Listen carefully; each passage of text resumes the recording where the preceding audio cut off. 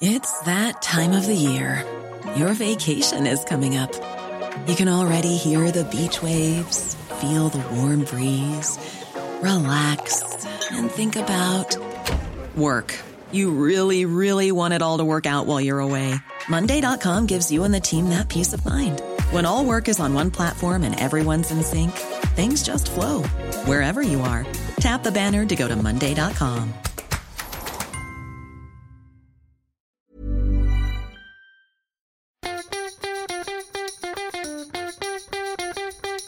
From Barangaroo Studios, the AusBiz COB is the key stuff you need to know about the day in business and finance. Hello and welcome to the COB, the first of 2021. I'm Andrew Gagan with Scuddy. Scuddy, Happy New Year. Yeah, same to you, mate. It's been a pretty positive start to the year. Hope everyone there had a fantastic break. Or if you're still on a break, you're enjoying it. But yeah, what a way to start the year for the other local market. Solid gains all around. Yeah, it's all about positivity, of course, particularly after what we went through last year. So we're looking forward to a positive 2021. So today we saw the market up around 1.4%. Materials a strong driver, particularly gold miners. Yeah, gold miners had a really great day. We saw the other spot price for gold up over 1,920 US an ounce. At one point during the session, that was about a 1.5% increase.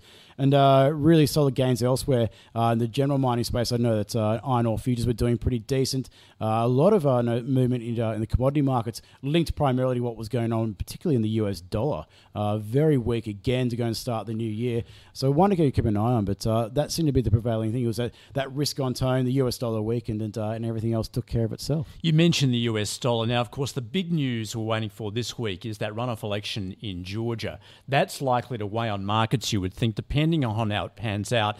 Concern from Wall Street that if the Democratic Party sweeps Georgia, they win control of the Senate, what effect that's going to have, because it opens up the legislative agenda as far as Joe Biden's concerned, and the potential for instance, the rise in corporate taxes. Yeah, higher taxes, maybe a bit of strife for the tech titans and healthcare, and particularly energy space. So, of course, a big green agenda there from the Democrats.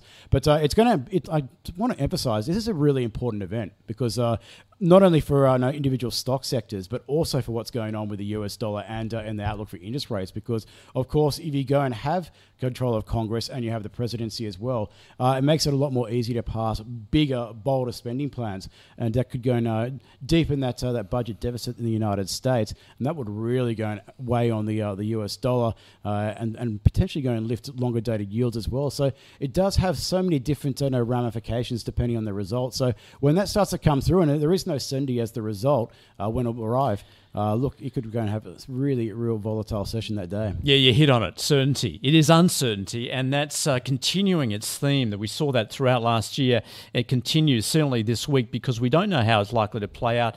Particularly, a stimulus could have the positive effect of, which obviously the aim of a stimulus is, to get things moving, depending on how long this COVID crisis lasts, how effective the vaccine is. Yeah, well, of course, the rollout's only just begun, and that's only in a handful of countries as well. I think Israel is the one that's furthest along that chain of the developed countries.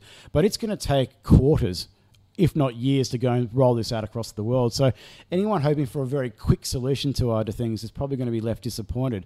And of course, we're seeing some of the other case counts that are coming through. And not only necessarily the cases, but the hospitalizations is the key thing, not only in the United States, but in Europe now. It is really deeply concerning because, of course, it's not even really the heightened winter conditions that you'd expect in February when you probably expect this would go and peak out.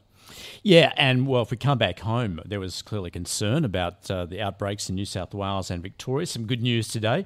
New South Wales recording no locally transmitted cases because there is ongoing concern that if we have broader lockdowns, just the effect that's going to have on the economies. Yeah, absolutely. And we've seen that the border shutters once again have gone and caused a bit of chaos across the country, mucked up people's travel plans and the like.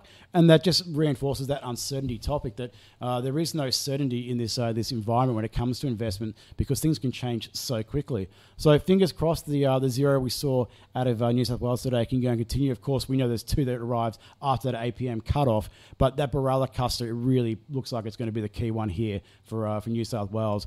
a lot of people visited that BWS, the liquor store, ahead of the festive season, which you can imagine could be very, very busy.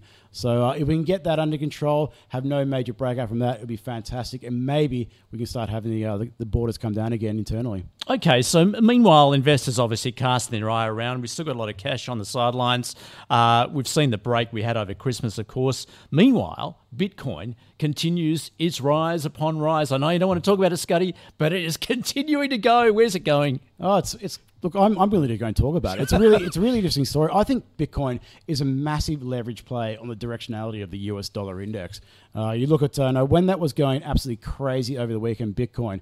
The one thing that struck me is that that thematic about the US dollar getting softer, and of course we saw that immediate today from the get-go. We're seeing gold prices start to rally, commodity prices, crude was up. That's despite all those headwinds coming through from the pandemic and uncertainty. But it is really amazing that Bitcoin move. So much retail participation. I'm not buying it for a second that institutional investors were behind the move over the Christmas New Year period. It coincided with the stimulus checks in the United States, just like we saw the rebound in Bitcoin and other cryptocurrencies when the first round of checks went out. So a lot of moving parts of that story, but golly gosh, it has been a big move. 34,600. I think Ethereum as well went and touched through 1,000 US an ounce today for the first time since the. Wow, that was a 30% jump in 24 hours. I look at the chart and it is literally ramping, and whether that can be sustained is dubious. But for the time being, the momentum is clearly higher. All right, and now another impressive company that we're speaking to today, Drone Shield, enjoying a record quarter, nailing some 2.1 million dollars of customer sales, which certainly impressed Mathan Somasundram from Deep Data Analytics and Gaurav Sodhi from Intelligent Investor.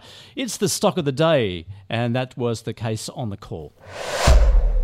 A long time to get to critical mass. It's 60-70 million market cap. So they will probably have to raise money through the cycle. I think where it is trading right now, it's not too bad, but it's one where you've got to have patience because they have to execute. They have to have, and the thematics at the moment for the techs aren't great. There's decent big fundies have been in there. They're still there. So I would say that gives you a bit of credibility for a small cap like micro cap like this. So I reckon around 10 to 15 cents, I would grab a bit at a time and accumulate. Some point in the next 6 to 12 months, they'll have a decent news flow. And look, from most of the execution I've seen over the last couple of years, they're doing okay. It is technically demanding. It relies on opaque government contracts. There are the competitors are also invisible, and we don't know what they're working on. Revenues are lumpy. Margins are unknown. I don't understand how you come up with an investment case for something like this. And if you are an investor in my mold and you're interested in process and you need a really tight investment case for everything you purchase, then you can't realistically put your money into something like this. So, Scuddy, a big day today, beginning of the year as far as we're concerned. So what are you watching? Well, there's going to be a lot of speculation about that Senate runoff election, should I say, in Georgia. But ahead of that, we've also got some PMI data out. We call it the manufacturing PMI readings around Asia today, including from China and Australia. Some very positive numbers still being reported. We'll get the European and US numbers out tonight as well. So it'll give us a real insight as to how that manufacturing side of the equation is performing. I think later in the week when we get the services reading, though, that'll be much more important. And, of course, in the United States, we also get US non-farm payrolls on Friday. All right, lots to consider. That is the COB for today. Thanks for joining us. Yeah, fantastic. Andrew, we'll see you tomorrow.